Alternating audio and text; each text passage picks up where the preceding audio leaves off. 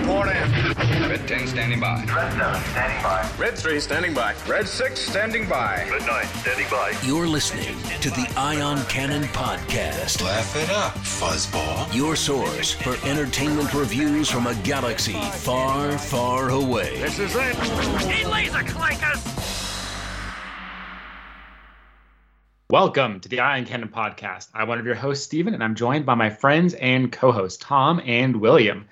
And today we're here to talk about the series finale, maybe? Season finale, maybe? Of Obi-Wan Kenobi. Yeah. Wow, this was... Tom, what did you were going to say something. What did you think of this?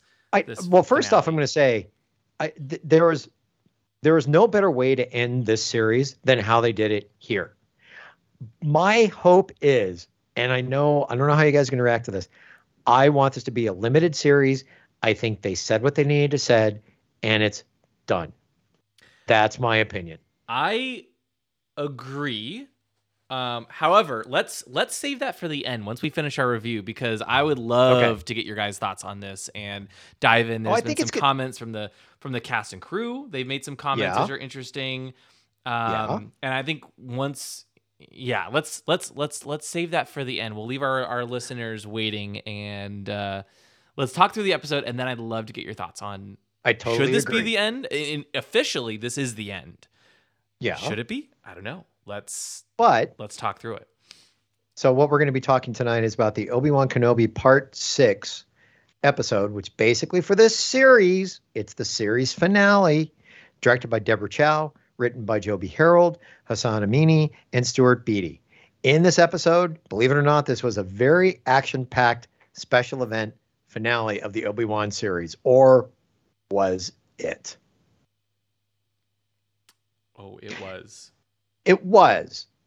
But I'll tell you, the one thing about the series I did appreciate, I did end up liking Reva.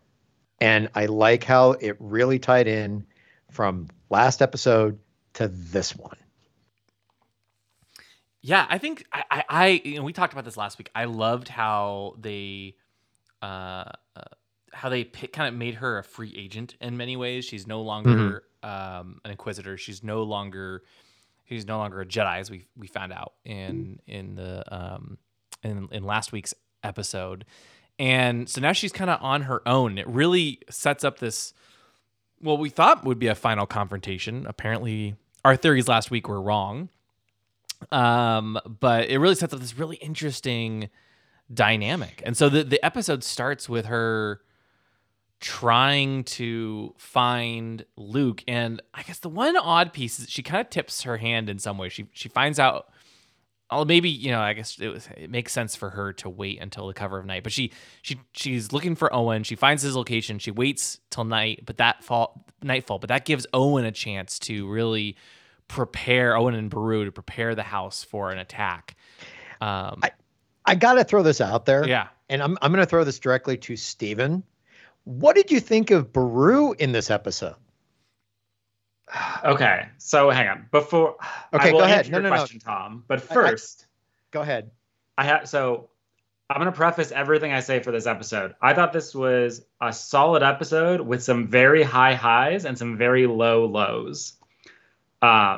So for example, Beru in this episode, fantastic. Loved seeing Owen and I was going to say Owen and Lars. That's not right. Owen and Beru set about to defending Luke. More on that in a moment. Okay. Didn't like the time scale in this episode makes no sense to me. So we effectively have an A story and a B story, or two A stories. I don't know. Reva traveling like wounded, finding a ship, which I don't know where she's going to find a ship on a planet where all the ships were either from the Empire or the why am I blanking? I want to call them the Watch, and that's not right. Okay, that's neither here nor there. Neither here nor there. So she is able to find a ship, get all the way to Tatooine, interrogate the farmer, then wait till nightfall, and then goes after Luke. And in that space of that time, like, it seems to be less than a day, and Vader is pursuing Obi-Wan and like fights him very briefly. And the timescale for this made zero sense to me. You're not wrong. I kind of took that as I just kind of assumed that the two stories don't actually happen simultaneously as we're seeing them. But they have to, because Obi-Wan arrives Well, at I the mean, last minute. Well, I think he could have. I think Reva could have gone to Tatooine far in advance of Obi-Wan because Vader's pursuing them, right? The Devastator's pursuing their ship. But the hyperdrive is off. Yep. And so we don't know how long they were pursuing. They're in the same system, it seems. Yeah. So I don't know. Okay. Anyway, Yeah. I'm going to spend a bunch of time talking about things like that don't make sense to me. Actually, I'm just going to jump straight to the end. My biggest issue with the Owen and Beru piece is I was really disappointed that Owen and Beru weren't successful in defending Luke. I really, really wanted to see their story end with Obi-Wan getting there too late and Owen being like, I didn't need you. I thought it would have closed out their story in a perfect way and help establish why Obi-Wan is a little bit more distant in episode 4. Because Owen has proved he can do it. Well, it's a good point because Obi-Wan even says that in this episode. He says, I realized you don't need me. Do it yourself. You got this. Right. But they don't. You're right. I had thought about that. You're very right. So we'll talk about Reva's story as well. The way I think this needed to end, in my opinion, is Luke runs off into the canyon. Reva is pursuing. She seems to have defeated Owen and Beru. Reva is standing above Luke with a lightsaber. She's going for the blow. She has her moment. You can tell that she pauses. Right. And that pause is and you get the same flashbacks. That's the culmination of her arc, which we'll talk about separately. And then Owen shoots her in the back. That, I think, was the correct ending for that story. But okay, I'm going to jump back to where you're having an issue with time. Did you see the movie Dunkirk? I have not seen the movie Dunkirk. Okay, no, it's important in this respect because if you saw the movie Dunkirk, it's interesting how they do this juxtaposition of time on telling the story, because you're seeing what's happening on Dunkirk, and then you're seeing what's happening in England, and then you see it's almost like two different timelines on how it's being told. But as it gets toward the end of the movie, those timelines, and they're taking place at the same time, actually converge at the end. But it was a very interesting way, and once you got into how it was told, then it made sense. I think in this case, I'm not opposed to them linking up at the end. I think my issue, and there's a bunch, we'll talk about Vader's pursuit in a moment. There's a bunch of issues with that sequence that I think make the time element struggle a little bit.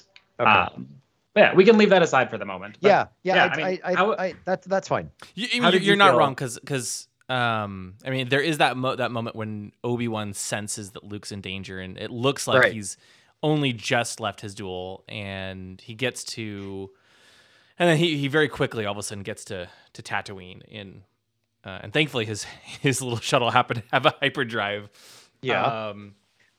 But the other thing on top of that, he must have been in a system that was very close because he got there awfully fast. Exactly. So, but I honestly, I can overlook those little quibbles, right? Yes, Star Wars is full of this kind of stuff where. Oh, don't you worry. I'm going to point out every single one this episode.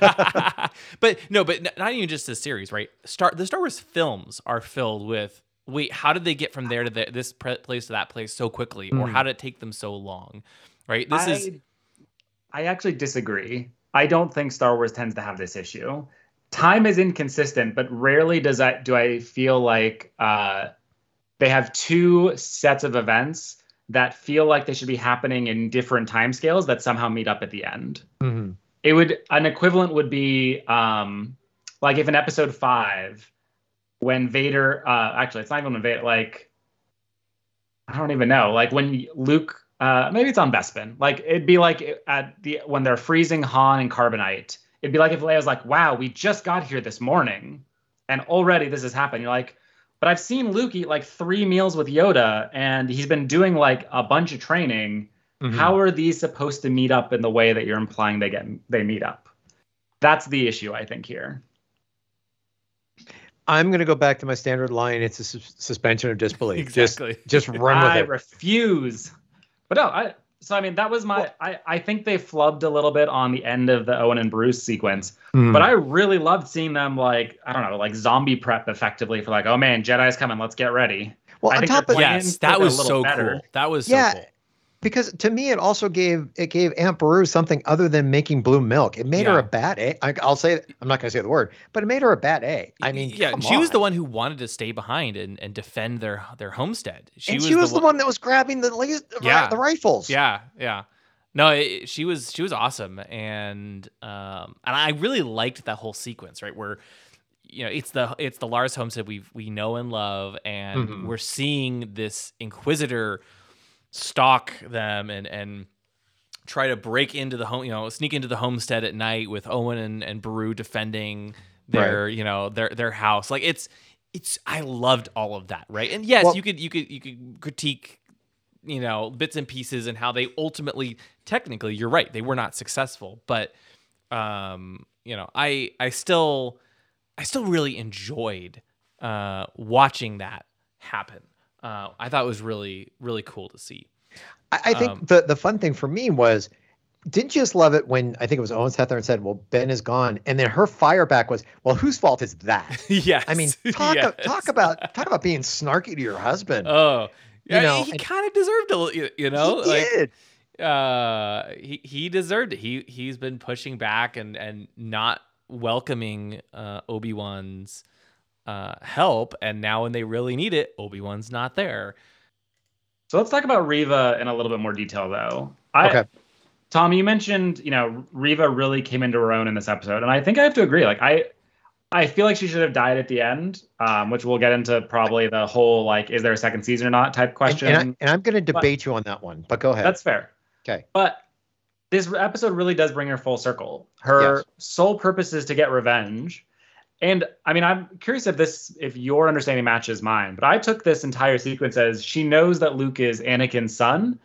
And even though Anakin doesn't know that he exists, she's looking at it like, you know what? I will kill his son, and that will be my vengeance. I think you're right, because I would agree with that. Yes. Yeah. I mean, to be fair, there is never, I don't think she says Luke Skywalker, right? Does she? Does Bale say Luke Skywalker in the communication? I think he just says the child. So it's a little bit of a stretch that she knows for sure, but I do think that is the intention, and that she knows who Luke is, and that and she wants to get revenge. Mm-hmm. Oh, I agree. But you know what? I'm going to get to the point right now where, Steven, I want to debate now the thing about she should have died in this episode, because the one thing about Star Wars is it's always redemption and redeeming yourself. And she had the perfect opportunity to take out her revenge against Vader. Like, as you pointed out, she figured Luke was his son. She had the perfect opportunity. But I think what really drove it home to me, and now I see why the character was the way she was, is when she was getting ready for the quote-unquote killing blow, but she started seeing herself. And she was really, really going for it, and then she saw herself again. And she just couldn't do it, because then I think she came to the realization she would have ended up exactly like Anakin and Skywalker. And that's not what she wanted. Yeah, totally agree. I really like that there's a moment where she has realized she's become, like in true Sith fashion, she's become the thing that she hated. Mm-hmm. Yep. I just think her story could have ended there and been fine. It leaves it open to her getting to, go out and redeem herself. Right. But let's not forget how she started the show off. Like, she is not a good person. She's killed a lot of people. Oh, yeah. As an Inquisitor. Yeah. Yeah, And she did. I think it's I guess I would say I think it's okay that she lived. I just think she would have been better served by letting Owen or Beru kill her, if that makes sense. Like, I think it would have served the plot better. As it is, I think it does leave her open for, potentially seeing her again in the future, which should be interesting. Mm-hmm. A reformed Inquisitor or whatever role she ends up choosing. But I thought the flashbacks worked really well for like in what they were trying to accomplish. Like it definitely, you can feel her horror realizing how far she's fallen. Mm-hmm. Yeah. And they made her a very unique villain too, you know, which I appreciate. It's a different type of villain than we've seen in, you know, in other.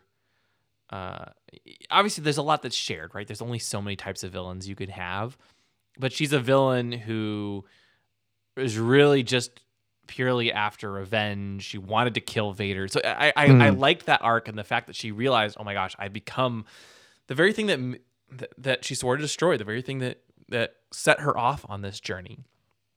And so yeah, I really liked it. I was a bit surprised that she survived, like you guys. I think they could have. I do think she would have been better served dying to cement Owen and Beru's. But again, like also like, I think you're right, Steven. She would have had to die in a way where like she can't go up against Beru and Owen and Beru because they would have died. But if they could get the drop on her or something, it would show how they can protect Luke. That said, I'm okay with her surviving. And it is interesting that they've left such a major secret out in the galaxy. But I'm excited to see what they do with it. Well, I would not be surprised if they filmed both endings. Like there's enough foreshadowing, and even in this episode, like you said, William, Obi-Wan has a line where he compliments Ben on protecting Luke, which he did not do. Mm-hmm. I can see a world where they filmed both versions, and then we're like, actually, maybe we want to leave this door open a little bit, and they wrote a different kind of scene to let her live through. Well, and actually, sorry, the last thing I'll add is if you remove that piece of it, it also solves the time issues that I've complained at length about. Because if Obi-Wan doesn't get there immediately, then the time, I mean, she still gets there very quickly, but then the two stories don't have a definitive like start and end. It's a lot easier to match them together. Right. Mm-hmm. Yeah. See, I think right now, and when this series ended for me, I was looking at it going, you know what? I would like to see her journey continue. I don't know how, but if they were to do like a second season, I wouldn't want. I am now debating if there's going to be or if there should be another season. But I think there'd be a better season with her as a character. I'd like to see more of her. I ended up liking her more in this episode because I think in the end, you kind of, for me, understood where she was coming from when it got to the end. And you got to see all that angst she was building up, all the quote unquote vengeance that was in her. And then it finally came to the point where it's like, she realized that was not her. And now it's to a point to where it's like, you'd love to see Ventress, and we've got the books of Ventress after she got out from under Dooku. I'd like to see more of Reva. I write books about Reva. I find her a very interesting character to see what she's going to do at this point. That's why I didn't want to see her die. Because again, it gets back to redemption. And if she were to have died, then how would the redemption of her been fulfilled? No, I like her as well, and I would like to see her continue in some other form. Given all of this. Yeah. So I totally agree. I'd love to see something. I guess the middle ground would have been instead of having Owen kill her, Owen like shoots her in the back and she's knocked unconscious or whatever it might be. Right. And then, I mean, maybe even then there's a sequence where Obi-Wan shows up and prevents Owen from finishing her off or something like that. Would also have worked. But again, it works as is, but you are right in that it kind of dilutes their ability to protect Luke. It feels like there was a stronger ending left on the table is how I think of it.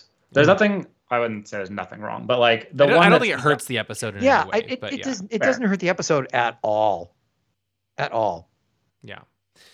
So I'm actually curious too. So this is the most we've seen of young Luke Skywalker while we're talking about this whole scene. Of course, played by Grant Feely. We see him briefly in the first episode but he has like a VR headset on and you don't really see much of his face. This is the first time we actually see Luke at such a young age. What did you think of him? He was running an awful lot the way I see it. I'm sorry. Go ahead, Steven. This is the other thing I struggle with a little bit. Luke is old enough at this point. He should remember that like this thing happened to him. Right. it feels like a bit of a miss, I would say, that Reva gets as close to him as she does. And I thought they were going to work it pretty well when Owen and Beru tell Luke to hide. They're like, oh, the Tuskens are out tonight. You know, you need to hide in the safe room or whatever. I was like, oh, cool. Like, Luke's not actually going to know what's going on. Having him be chased down by any person with a lightsaber feels like the type of, like, it's honestly the same problem that Leia has. Like, this feels like it would have changed how Luke comes and Leia come into episode 4. Uh-huh. Well, I had the same thought as you. The one way I was able to rationalize that is that Luke, Luke is climbing. He doesn't really see Reva all that much. He climbs out the top of the garage. I think does he look back? I can't remember. If maybe he looks back very briefly. I thought he did. I don't. I'm gonna have to watch it again. I'm in the other camp. I don't think he did. I don't think he did either. And if he didn't, then he runs into the canyons, right? Right. And then before Reva catches up to him, he slips and falls. Yeah, he slips and knocks himself out. And then she picks him up, carries him back. He's still unconscious, drops him off, and then leaves. And so the way I interpreted that was, I don't know if he ever actually saw Reva. He knew someone was coming after him. But that could be explained as, oh, someone was just trying to rob us. You know, you go run away and keep yourself safe. Like, yes, it's a traumatic experience for sure, and it's something he would remember. But did he actually see Reva? Did he see a red lightsaber? I don't know. I agree with you. I thought the one thing that was kind of flimsy was Uncle Owen telling him that it was a Tusken Raider. But if he did look back, he should know that a Tusken Raider is not wearing black like that. Oh, did he say Tusken Raider? I missed that. He said the Tuskens. He said the Tuskens. When he sends Luke into the safe room, he tells Luke the Tusken Raiders are coming and Luke needs to hide. Oh, you're right. Oh my gosh. Wow. Yeah. Which actually works really well. Yeah. Again, I think my issue is that makes sense. I thought it was Luke. He looked back. I just have trouble believing that Luke is running and he's climbing the rocks and he doesn't see a giant glowing red lightsaber in the dark. I took that as he feels like a stretch. Is that Reva was too far behind for him to see that at first. Now again, you could argue how is he so fast, that kind of stuff. But I think that the logic is, especially now that you mentioned, Tom, that I missed that line that he blamed that Owen blames on Tusken Raiders. Like, yeah, he said his grandmother, right, was killed by Tusken Raiders. Right. And so it's a very easy thing to be like, oh my gosh, the Tuskens are evil.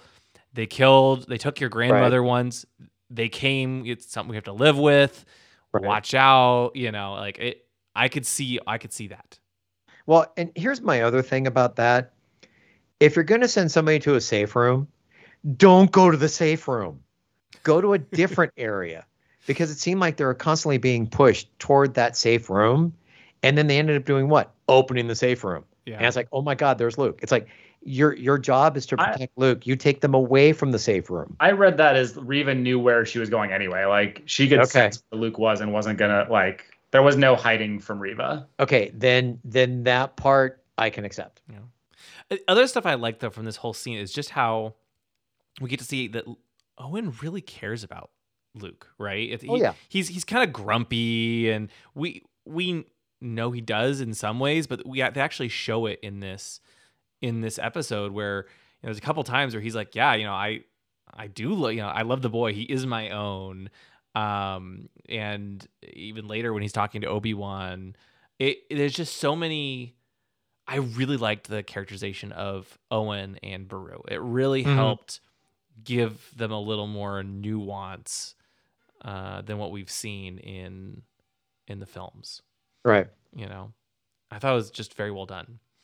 Absolutely. Like I will say, other than my quibbles with the ending of it, I thought Owen and Beru, I mean, it's hard to say they were one of the highlights of this episode. There's a lot of good highlights, but it was definitely one of the best parts of it, is seeing them have an active role, be active parents, be active in protecting Luke. And if we get a second season, I mean, we'll talk about what we would want, but like, I don't want to see more of them, but I kind of do, if that makes sense. Yeah. Well, we'll have to talk about that. But I think the best thing for me when it came to this episode, it actually, again, you get back to Beru and you see Beru in a different light than when you see her, in episode 4. Yeah. So. Yeah. Also, I have to say one more thing about the whole Reva ending. I am glad that this was not a repeat of the Maul Obi-Wan duel in Star Wars Rebels. It was a very different threat on Tatooine, which I really appreciated. It was very well done, but it felt distinct and like its own thing than what we get in that series. And so I agree. And ironically, I think what I wanted it to be was the Maul and Obi-Wan fight from Star Wars Visions, the original comic. That's what I was picturing when this occurred. Yeah, that's fair. That's fair. I don't blame you. It's such a good fight. But I'm kind of glad that we didn't get a second showdown, right? Because we have that first showdown, and I don't feel like you can top Obi-Wan versus Vader, and then Obi-Wan versus Reva is just a letdown. And so, from that standpoint, I'm glad Obi-Wan didn't fight her. But the best thing about that was, in the end, he basically was just Obi-Wan. He was like, look, I think she sat there and said, what do I do now? And it's like, in so many words, the universe is open to you. It's now your choice for what you want to do going forward. Yeah. You're not a slave to Darth Vader or the Inquisitors anymore. Go find yourself, in so many words. Yeah. I'm, again, a little surprised that Obi-Wan let her be out there with the knowledge, but he's not going to kill her. He's not that kind of person. So no, it makes sense. Also, I have to laugh. Like, how many lightsabers are buried out there in the sands of Tatooine at this point? This is ripe for a meme of almost some a robot chicken sketch. Yeah, where you just got a farmer and he's like, look, I'm trying to plant my crops and all. I keep finding her damn lightsabers. Rey buries her lightsaber on Tatooine, or she buries Luke's lightsaber and Leia's lightsaber on Tatooine. Reva buries her lightsaber. Obi-Wan buried his lightsaber for a while. Yeah. The other Jedi, what's his name?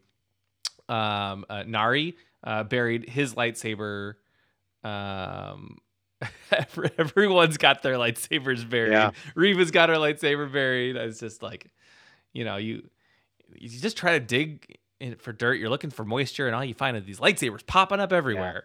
Yeah. And if you ever need to go back and get one, you can certainly find it fairly easy, because Obi-Wan was able to find his pretty easy. Exactly. So yeah. Well, okay. So we've talked about Reva a lot. And Luke, and I guess one more thing I should add before we switch topics. I thought Grant Feely as Luke was serviceable. I don't think he's as standout as Leia is, as Vivian Lyra Blair is as Princess Leia. Totally agree. She steals the show. Luke is fine. He does good enough for what he needs in his limited screen time. But I'd say I don't think he's supposed to steal the show, though. Exactly. No, I 100% agree. Yeah. I don't want to say that Luke is boring, but Luke on Tatooine is boring. Yes. That was, I think, always his intent. Yeah. Yep. I couldn't agree more. And so it is by design.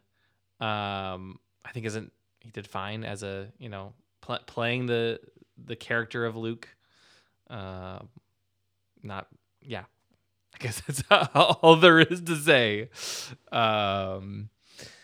Okay, so The Pursuit.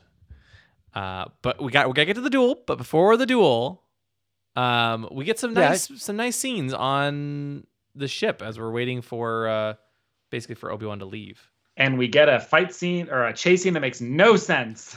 You know what? It's the same kind of chase scene out of episode. It's straight out of Last Jedi. 8? No, it's not. Yeah, it is. No. Hang on. It is. It is not The Last Jedi. Yes, it is. No.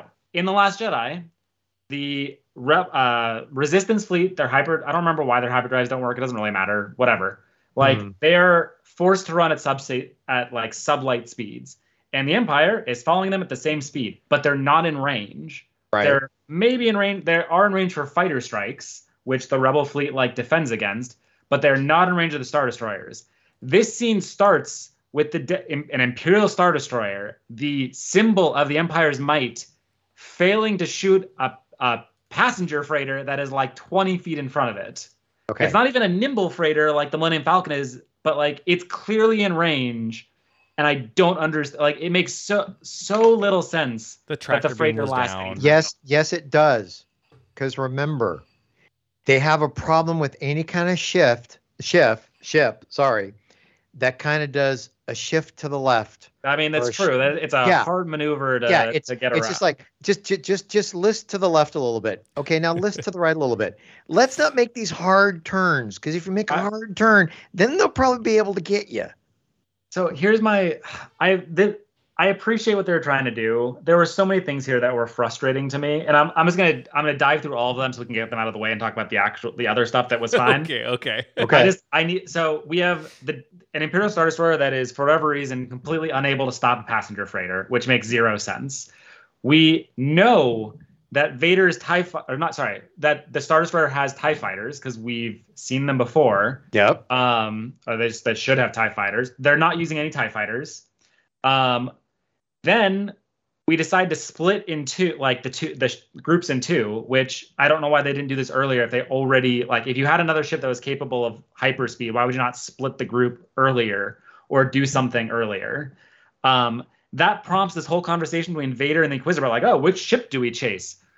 I don't both. You should have TIE fighters. You have a Lambda class shuttle, which we know has a hyperdrive. Why does that not get sent off to chase one of the ships while the Star Destroyer goes after the other? I don't understand, and it bothers me. Okay, but I think the Inquisitor kind of nailed something on the head, because didn't the Inquisitor kind of question Vader in why are you pursuing this? Oh, and yeah. Vader The Inquisitor did kind of sit there and say in so many words, I don't care. And the Inquisitor just kind of bowed his head. Okay. Sure. I mean, absolutely. I get it. I get Vader only cares about Obi-Wan. You know what would help is, literally, they chase Obi-Wan to a nearby planet. His ship lands, and Vader takes another ship and follows him down. Which means the moment they split up, Vader could have just taken the other ship, and the Star Destroyer could have chased after the path. It would have been so easy for them. But no, they are... sorry. You okay there? You okay there? Yeah, take a breath. Fine. I'm just going to keep going. My other big problem is the Star Destroyer parks above the planet. Vader goes down in the shuttle to meet Obi-Wan. And then, I don't know how long their fight takes, but let's say half an hour, 2 hours later, Obi-Wan's ship comes up and the Star Destroyer is gone. Where did the Star Destroyer go? Why does Obi-Wan get to escape for free? Also, if Obi-Wan had a hyperdrive, why not just go to hyperspace in the first place when, I just need to take deep breaths. The entire chase sequence and split up and that entire thing made zero sense to me, and it really bothers me. Okay. It's probably obvious at this point. Okay, but I couldn't tell, Steven. I couldn't tell. Yeah, I couldn't tell either. I'm gonna be quiet for a little bit now. Okay, I couldn't tell either. But you have to say this one respect. That lightsaber battle paid it all off, didn't it? But I do have to ask, the planet they were on, didn't that kind of remind you of the planet from Rogue One that had that secret base that the X-Wings attacked? Because when they landed, I'm looking at this thing going, that kind of looks like that planet that had the base that had Galen Erso on it, and the scientists were all gunned down. What it actually reminds me of, honestly, is if you've watched Avatar: The Last Airbender, the finale of that animated show takes place on a very similar looking planet between the Avatar of Light and the Avatar of Evil. They're not. I just pissed off a whole fandom because that's not the right way to describe it, but that's okay. My point is, you have the big good guy and the big bad guy fighting each other in a very similar environment that's like a plain with a bunch of rocky columns. So it's remarkably similar and very cool. That's all I had to say. But it worked, okay? Everything in this whole thing just paid off. I thought it was a phenomenal backdrop for their final showdown. It just it looked so visually stunning. Yep. It's choreography, so cinematography here. They used a little more shaky cam than I would have liked. I agree. Yep. But that's a minor quibble overall. This everything from the way they frame the shots, so similar in many ways to, Anakin's duel with Anakin and Obi-Wan in Revenge of the Sith, right? The Battle of the Heroes. Like the shots are very similar in many cases. The backdrop is amazing with the, behind Vader on one side is the Lambda class shuttle and like nothingness. And on the other side, there's all these rocks behind, towering to the sky behind Obi-Wan. Just so cool. And then, oh my gosh, the dialogue, the fight, right? The fighting, it answers a lot of the questions we've wondered about. I think it does a great job of resolving both Obi-Wan's journey and his struggles that he's been dealing with, and as well as why Obi-Wan says the things he does and why Vader acts the way he does later on. It's just I can't say enough good things about this whole duel. Absolutely. The thing that I really loved about the duel is they used the environment so well. I mean, with all the here's Obi-Wan trying to take this rock formation and push it on to Vader. Vader's holding it back. And then at a certain point, Vader, I think, did the sneaky thing with a rock from the side to kind of take Obi-Wan off his feet. And just the way the environment was used was outstanding instead of just a straight lightsaber fight. Because in a way, they both fought dirty. Yeah, and they keep you on your toes too, where there's that moment where, because we know, right? We know in A New Hope, Obi-Wan says, or Vader says, when I left you, I was but the learner. Now I am the master. And we're like, okay, well, how is he the learner here? Because we saw him really powerful before. And how do they reconcile that? Right. And in the previous duels, Obi-Wan, he hadn't regained all of his strength yet. He was still not quite his former self. Now he is the Obi-Wan we know and love at this point. And he's strong, and yet Vader is like pummeling. He's even still pummeling. He almost buries him alive, and you wonder, like, wait, that couldn't be it, right? And no. I'll say I wish I could claim credit for this, but I saw it on Reddit, and I thought it was very well done. Obi-Wan is quite literally and metaphysically buried under his own guilt. Yep. And it is only through accepting that this isn't his fault. That he is able to, unbury himself and emerge and defeat Vader. It's really, really well done. Yeah. And I think the best thing about it was up until that point, the way that I saw the fight, Obi-Wan got much stronger. But right when he got to the point where he's sitting there holding back all that rock and he felt all that pressure, that's when he, like you said, Stephen, he really felt it. It's like, you know what? That's when he realized that this is it. And that's the point in which you saw a powerful Jedi Master. Even when he's sitting there with all that rock behind him, that he just starts in the Force throwing it at amazing. Vader. I love that. What an awesome display of power, right? Yes. Oh. Yeah, and that, Stephen, as you said, that is the release of all that guilt, and just like, okay, it's all gone. Now, you know what? This fight ends now, and not by way of physically ending Vader's life, but I am going to put an end to this fight now. Yeah, it's interesting because sorry, Stephen. I do wish he had killed Vader here, in the setup they had created. It feels, and like Vader has the same thing where it feels like he should have killed Obi-Wan while Obi-Wan was down and buried. It feels a little bit like an abandonment of what it means to protect people. Like there's a little Vader, by leaving Vader alive, how many people die because Vader is gonna kill them? Like thousands upon thousands, if not more. And yes, it's not enough to overthrow. Like it doesn't defeat the Empire. It doesn't just kill the Emperor. But killing Vader here feels like it should have happened. I wish they'd. I'm glad they resolved it in a final way. I don't know if that's the right word. Like there's no question that Obi-Wan is still the master here, to borrow the term from Episode 4. Absolutely. I wish he wasn't in a position where he could have killed Vader, but chose not to. That's fair. I feel like that's honestly a recurring theme throughout the series is if you just finished him, you would have saved a lot of trouble later on. Yes. But I also get, like, he doesn't want to kill him.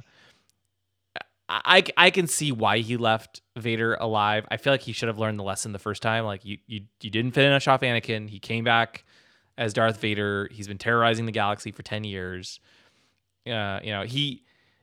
He may not know the extent of how bad Vader is at this point, because while we all know of Vader, something I've seen a lot of the folks at Lucasfilm talk about is that in the general galaxy, Vader isn't a household name necessarily, right?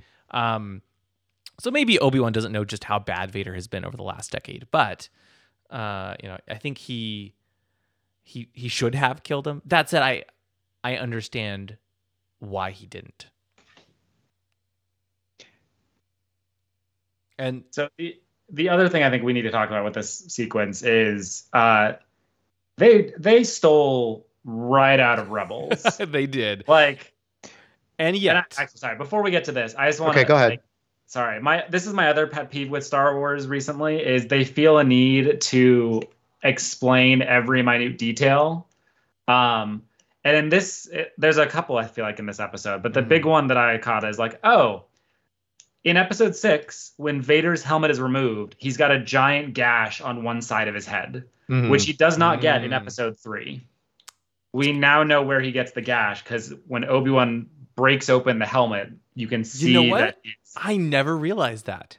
Oh, it was so obvious. The moment the helmet got broken, I'm like, they're going I always forget that he has the gash. I guess I don't notice those things quite as well, like the fact that he has that gash in episode 6, and that. But you're totally right. Now that you mention it, you're totally right. But I don't think they did the mask just for that, right? So yes, they copied Rebels. They straight up copied Rebels. There's a very similar scene. The other side of Vader, in this case, is the other side of Vader's helmet. But Ahsoka, remember in Twilight of the Apprentice, Ahsoka, basically cuts off half of Vader's mask. They talk. You hear Anakin's voice. All of that stuff. Exactly what happens here. Just the other side.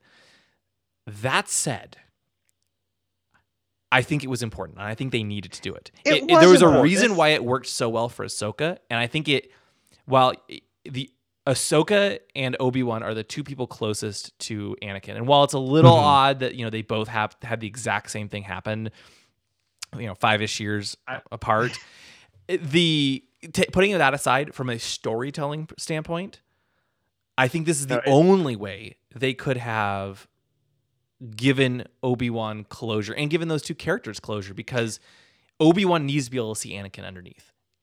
Just like Ahsoka needed to see Anakin, Obi-Wan has to see Anakin underneath. It is absolutely critical, and he needed to be able to hear Hayden Christensen's voice.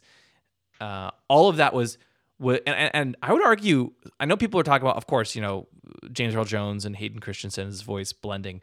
I could have sworn I heard Sebastian Shaw in there, a bit of Sebastian Shaw in there as well. Wouldn't surprise me. I'd have to go back.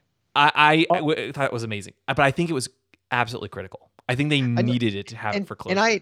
And I agree with you in the respect that Obi-Wan needed to hear he's not the one that killed Anakin. Yes. Anakin took responsibility for basically took responsibility for killing himself and becoming Darth Vader. It wasn't Obi-Wan's fault.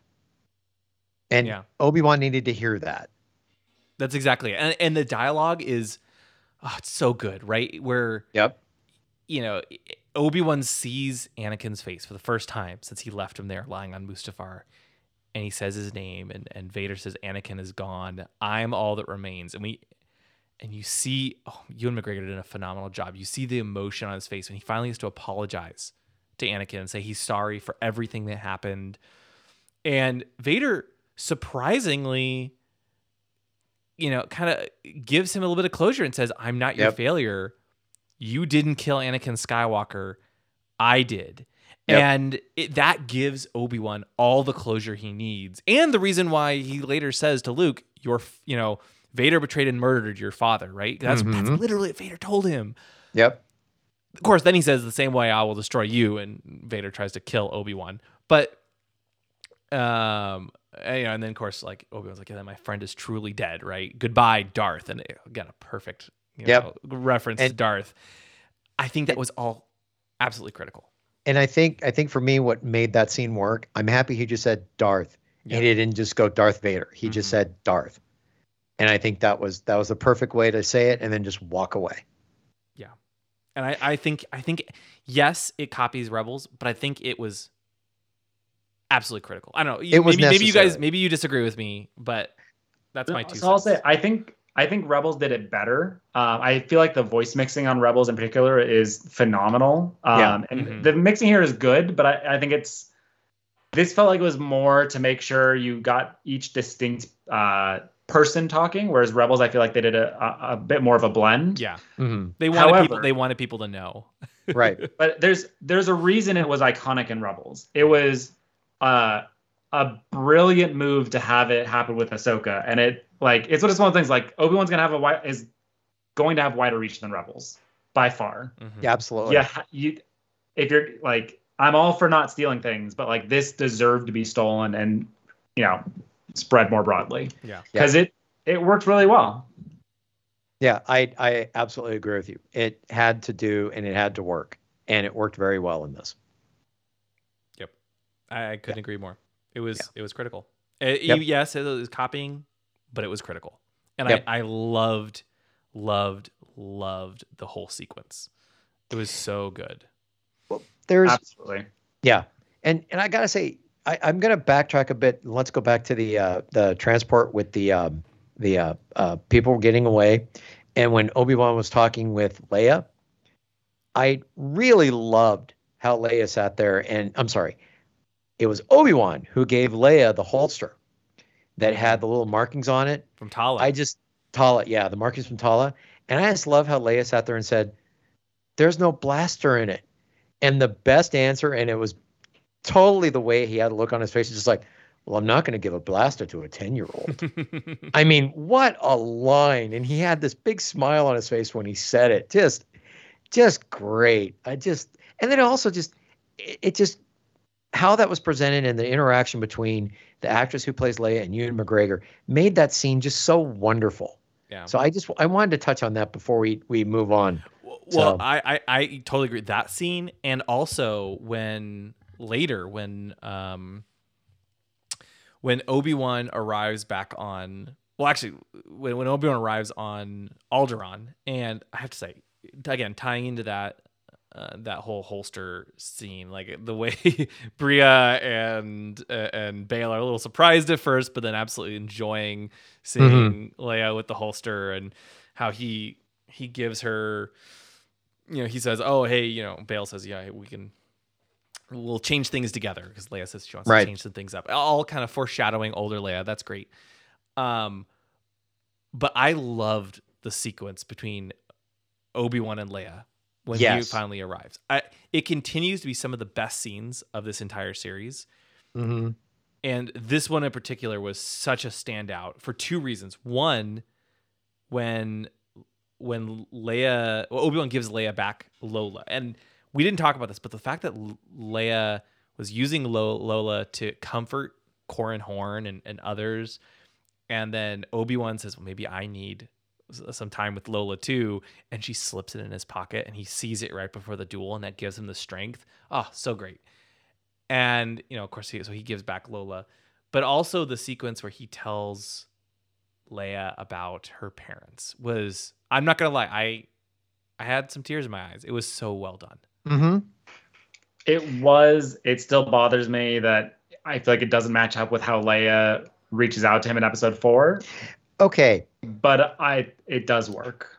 Well, okay, I understand how that can bother you, but there's a part of me that when she looked at Bail and Bail's wife, you almost had the feeling that she came to the realization she was, at least my mind, that Obi-Wan was describing them, not so much Anakin and Padme. Even though that was the intent, there was something in the look that made it like, okay, but I see that right here standing in front of me. My adopted parents are basically the same way. That's how I read that as well. Yeah, and again, I think, as we talked about last week, I think she I think she's Smart kid. Yeah, and she knows she can't. Obi-Wan even flat out says, "Hey, you can't ever tell us anyone we've talked." And I guess when you think about it, right? She sends the message to Obi-Wan, Right. General Kenobi, years ago when he served my father in the Clone Wars. She doesn't say, "Hey, old pal, good to see you again." But maybe she learned her lesson from her father, like don't send confidential information over in a hologram.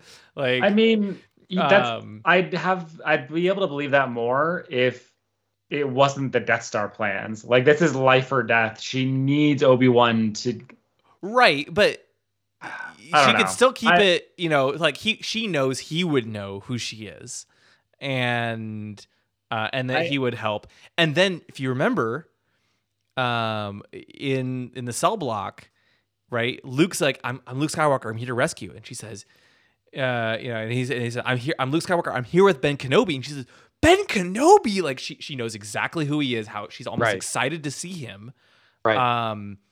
I could, and of course, she never actually gets to see him. Yes, I could totally see it. I buy it. But it's okay. You don't have to disagree. And you don't agree. I don't. And yes, you could argue that line implies that she recognizes him.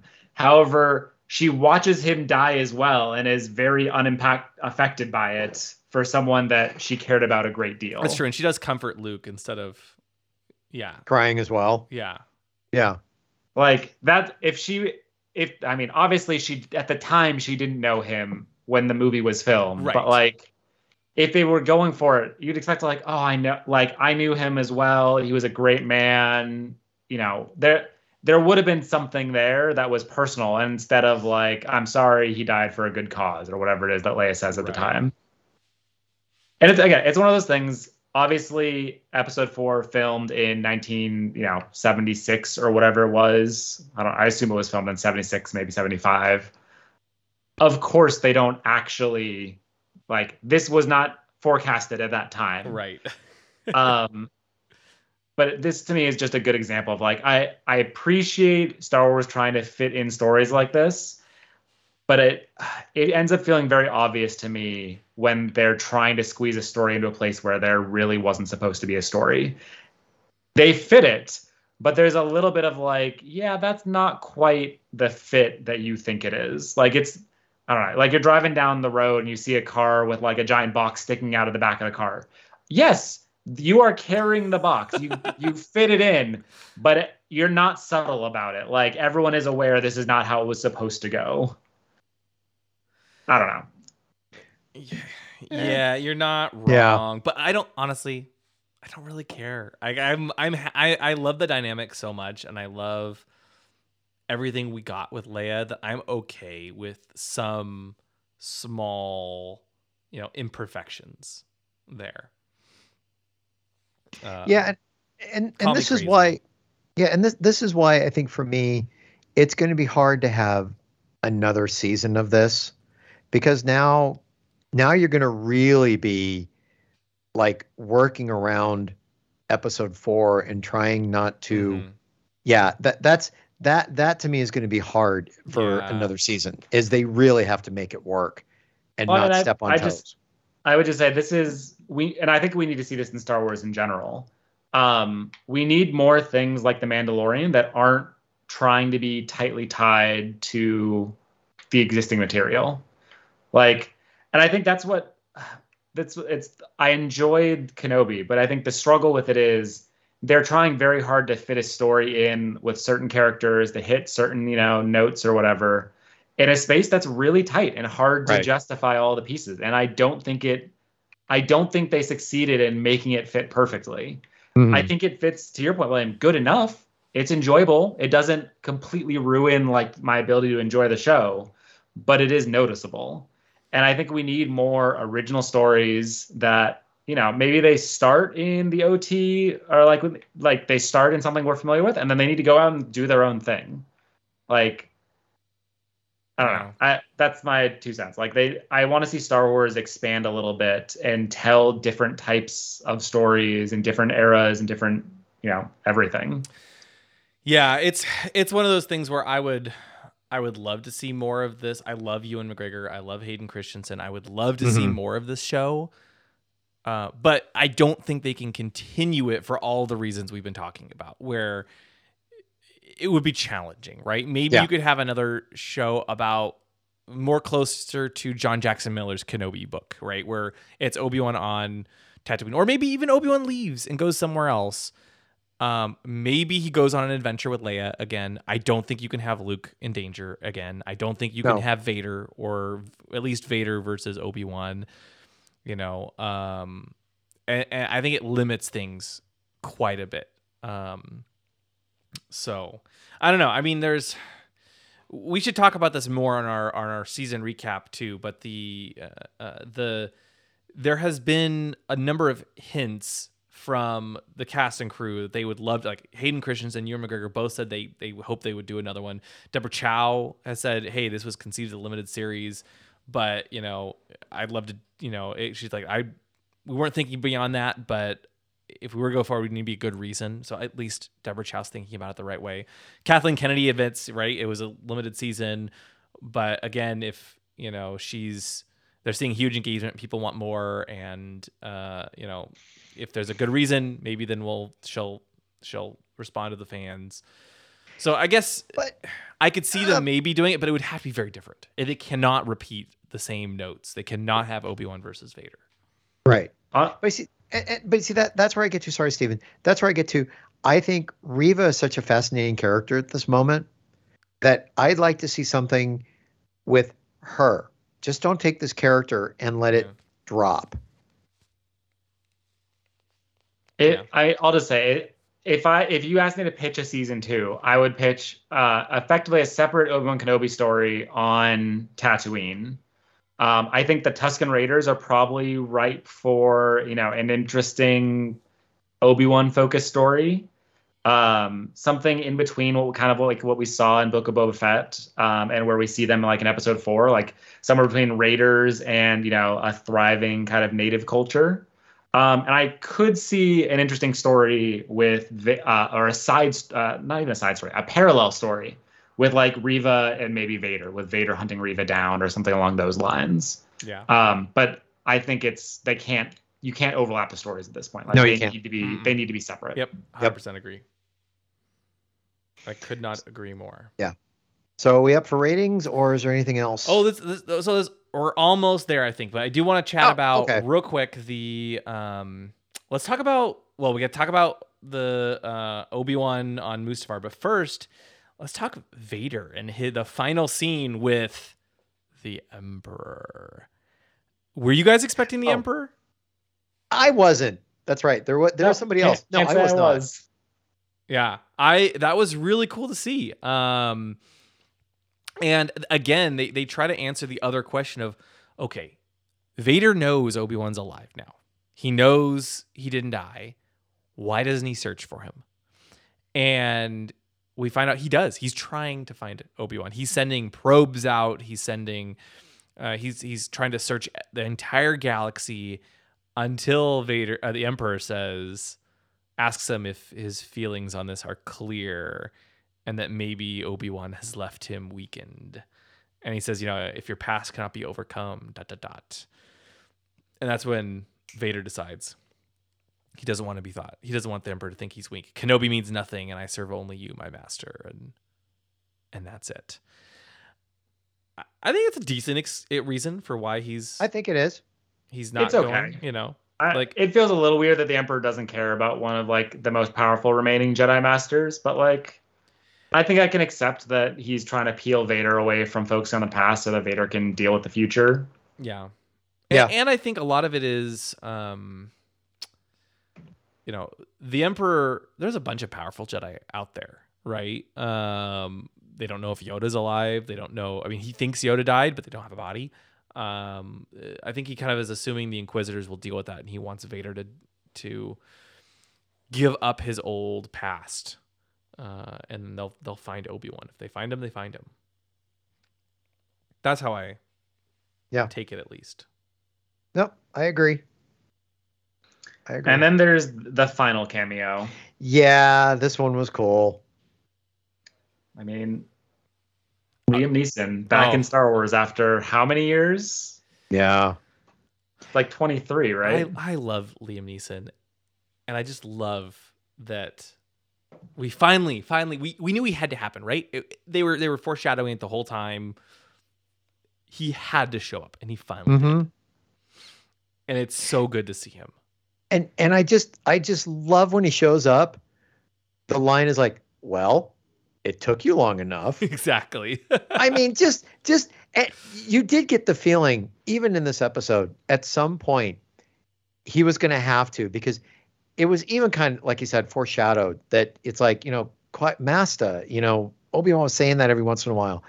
And you knew it was going to happen, but it seemed like at this point that Obi-Wan needed to get to the point in which he, like Stephen, you mentioned earlier, the guilt is gone. He becomes a more powerful Jedi. And then he makes his peace. And then when he goes to actually do the, meditation to commune with the Force, that made sense that this is where Qui-Gon would come back. Yeah, it does. He finally makes his peace, and then he gets to see Qui-Gon, and they get to ride off into the sunset together. It's a very brief appearance, and I wish in some ways we'd gotten more with Qui-Gon, but it makes a lot of sense. It does. It does. It does. I love Liam Neeson, and seeing him back again, and we know he'll be back for Tales of the Jedi. He and his son will be playing characters in Star Wars Tales of the Jedi, but it's really cool. I just love seeing them back again. It makes my heart happy. Yep. And it's a great way to, it does cap the show, I should say, in a very, very good way. Like, if this is the series finale, nailed it. No notes. Yeah. It really gives you a satisfying ending. And then now you know how Obi-Wan becomes a Force ghost, how he's able to commune with Qui-Gon, how he's able to commune with everybody through the Force as a Force ghost. Yeah. Totally works. It's so good to see. And I guess it's such a short sequence that there's not a ton to say about it, but I love seeing him back. The other thing we got finally, and something I hadn't ever really considered, to be totally honest, was the fact that Obi-Wan had never met Luke, right? He drops Luke off as a baby, and then Beru and Owen keep Obi-Wan away for years. And so for the first time, he actually gets to see and meet Luke, and he goes, we see him leaving the cave, and he finally gets to go to his little house on the hill that we see in A New Hope. We never see that location, but I'm assuming that's where he goes. And he stops by Owen and Beru, like we talked about, to say, "Hey, Luke's your responsibility now. I'm not gonna, just hang out right up there over there and kind of watch you all day." And Owen finally kind of gives a little back to Obi-Wan and says, "Hey, do you want to meet him?" And I don't know. Had you guys ever considered that before? That they hadn't met? I hadn't. I hadn't. Yeah, I guess it hadn't really occurred to me either. Yeah. Yeah. But I think it's so cool to see that. And of course the fact that Obi-Wan gives his classic hello there. Oh, it's great. We all were expecting it. We finally got it. It's so good. Yeah. It's so good. And he even gives Luke the T-16 Skyhopper eventually. So, it's just, I love it. It was, I think, a perfect ending. The last quarter, I think, of the episode was just kind of wrapping things up. Mm-hmm. But I was very, very pleased with how they closed out the storyline. Yeah. Which, for me, if they were to end the episode here and just say that we feel we've said enough, and the Obi-Wan series was great for its 6-episode run, but there really isn't anything more to say, I think they did brilliant in ending it this way. Yeah. So, I mean, if you had to give it a rating, maybe Tom. Well, I think my rating is going to be heck, I'm just going to do it. I'm giving it a flat out 10. Through all the quirks, through all the things that we've kind of said, okay, this kind of doesn't work, time, this, that. I was so mesmerized by the episode. I loved every minute of it. And I have got to give this episode a 10. And I am going to be honest. I would like to see more of the Reva character at this point. She's been redeemed. Where does she go from this point? You can't leave a character like this sitting there doing nothing. So any kind of book, anything, comic series, any kind of multimedia thing to continue her story, I'd like to see where she ends up. So I'm giving it a 10. And my 10 Womp Rats, well, they're going to go keep Obi-Wan company through his exile as he learns how to commune with Qui-Gon and the Force. And they'll pick up a few things here and there. So they may end up being, little Force ghosts later on down the road. But, they're going to go keep him company while he's, there until episode 4. And when he leaves, they end up inheriting his house. Love it. Yep. So there you go. So, Steven, I'm going to throw it over to you. What do you give this episode? I'm going back and forth on this. I think I'm going to give it an 8. But it's really, this is one of those cases where like this episode is really kind of simultaneously a 10 and like a 5 at the same time, if that makes sense. Interesting. Like I prefaced this at the beginning, and then you probably definitely heard it from me a lot, maybe a little too animated. This episode has some really high highs. The duel between Obi-Wan and Vader is really well done. The cinematography, the music, like every piece of it kind of lands on all parts. But it's also got a bunch of things that I feel like kind of didn't land for me. And not just like, I mean, we've talked about things that were kind of like quibbly, but like, I do think there's some pieces where it feels kind of ridiculous. Like it feels like the show was twisted in order to make the things happen that they want to have happen. And I accept that. Any show is going to have some amount of that. I just wish it felt like it was avoidable. And I wish they'd, I guess, done a better job of scripting and writing in order to make those things happen.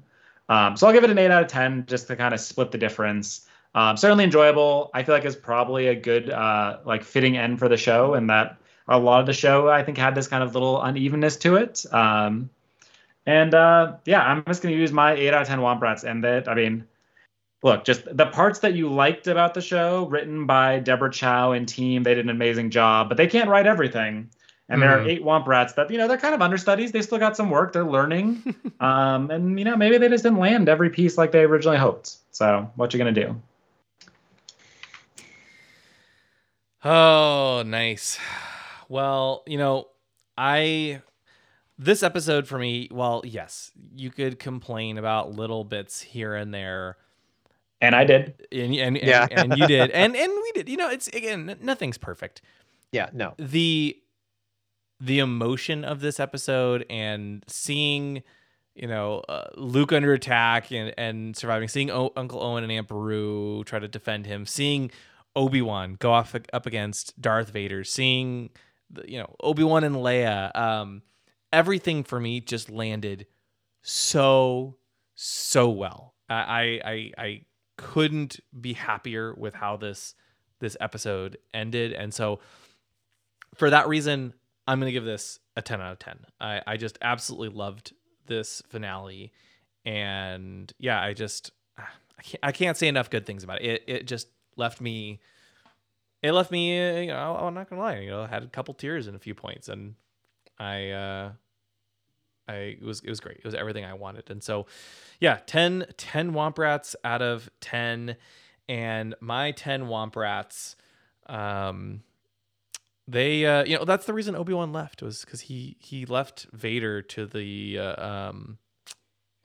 he left the 10 Womp Rats with Vader to make sure he didn't go anywhere. They didn't do a good job. Vader's, even wounded, is able to, avoid the Womp Rats. But, what are you going to do?